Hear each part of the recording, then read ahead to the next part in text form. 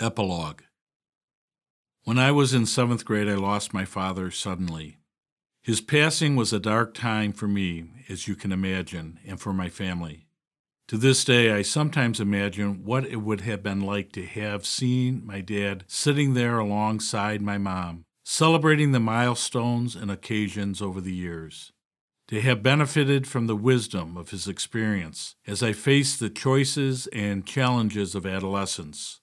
To hear him say how proud he was of me and of my siblings, and to throw my arms around his shoulders and simply say, "Thank you, Dad, for all that you have done for me."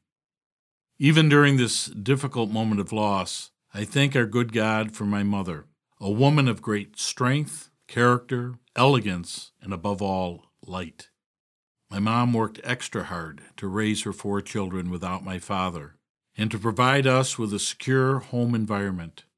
She continued to work into her mid-70s and never took a sick day.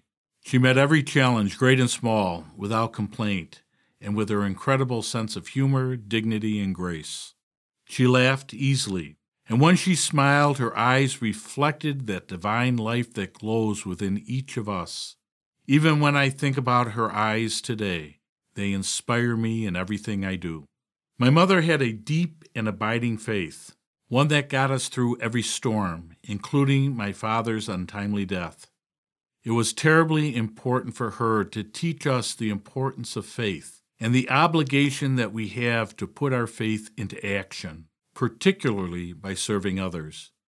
In addition to her inner strengths, my mother also had a lot of help. As resilient and courageous as she was, I shudder to envision what our lives might be like right now had our extended family and neighbors not stepped up and lent a hand whenever and however they were able. In much the same way, this is what you do for the young people in our care through your faithful support. You step up and you help my coworkers and I shine light into the darkest places of the earth. Our young people's lives are full of dark times and traumas, abuse, neglect, rejection, grief.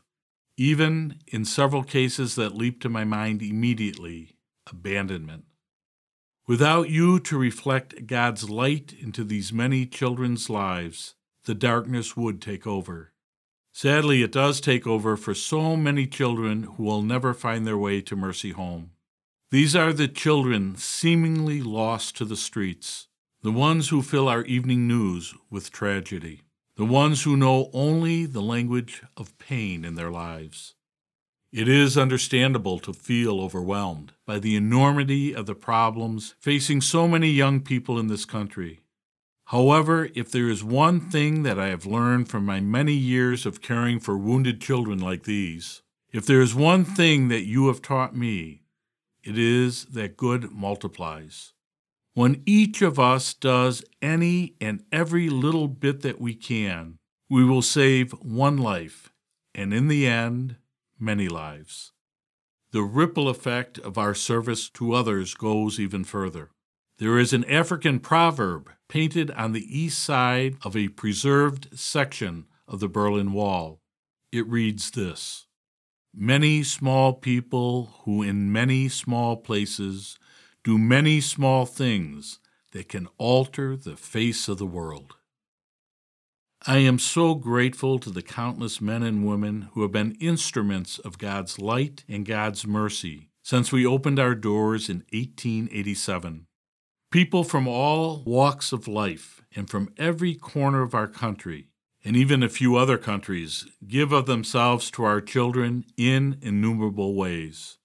Their collected acts of kindness and compassion continue to alter the face of the world for good. The young people who have been given new life through your kindness have gone on to make a difference in so many diverse ways, including serving as police officers, firefighters, nurses, psychologists, business owners, social workers, and more. Beyond their vocations, they are also creating healthy families, founding or supporting charities, mentoring youth, or leading positive change right in their own neighborhoods. My coworkers are the best anyone could ask for, and yet without you, they would not be able to spread as much light into our world. With your help and that of so many before you, they have been able to grow this mission and improve the care that we provide to struggling children and families. They've been able to innovate in the ways that they provide healing for traumatized children, education for those who are failing in the classroom, and career preparation for young people who have grown up surrounded by joblessness and by poverty. While Mercy Home is a beacon, it is not an island. The impact my coworkers have would also be limited if it were not for the many partnerships that we enjoy with other youth care and social service agencies, as well as civic and business leaders. The crises facing our children are many and vast. We can only care for so many boys and girls within our walls today. That's why we look ahead to a very near future of physical expansion, providing more beds for young people in need, and to knowledge expansion, sharing what we've learned in the course of our evolution with other professionals and agencies that provide care for similar youth populations throughout the country. Our blueprint for the years to come involves generating the best results data from our work that will help us inform a nationwide conversation on the challenges facing our young people. We will invite ever more individuals and entities to join us in that conversation so that together we can solve these challenges once and for all. And we will advocate on such issues as abuse, education, human trafficking, and mental illness that impact the families of our children. We envision a day soon where social service professionals can come to Mercy Home from across the United States and exchange insights to improve the quality of care for ever more young people. We will also increase our investment to support a particularly vulnerable population, those 18 to 24 years old, who often fall through the cracks of other social services. We have learned that we can make an even more dramatic difference in the long-term prospects of young people in this age group than in any other. As grateful as I am looking back on my ministry at Mercy Home, I am even more inspired as I anticipate our future. As the Swedish diplomat Dag Hammarskjöld said, "For all that has been, thanks. For all that will be, yes." The stories in this book illustrate the ways that God illuminates the beauty within all lives by working through people like you.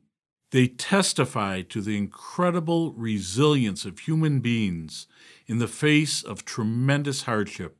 And they give us hope that together, we can provide all children with the one thing they need most, a home.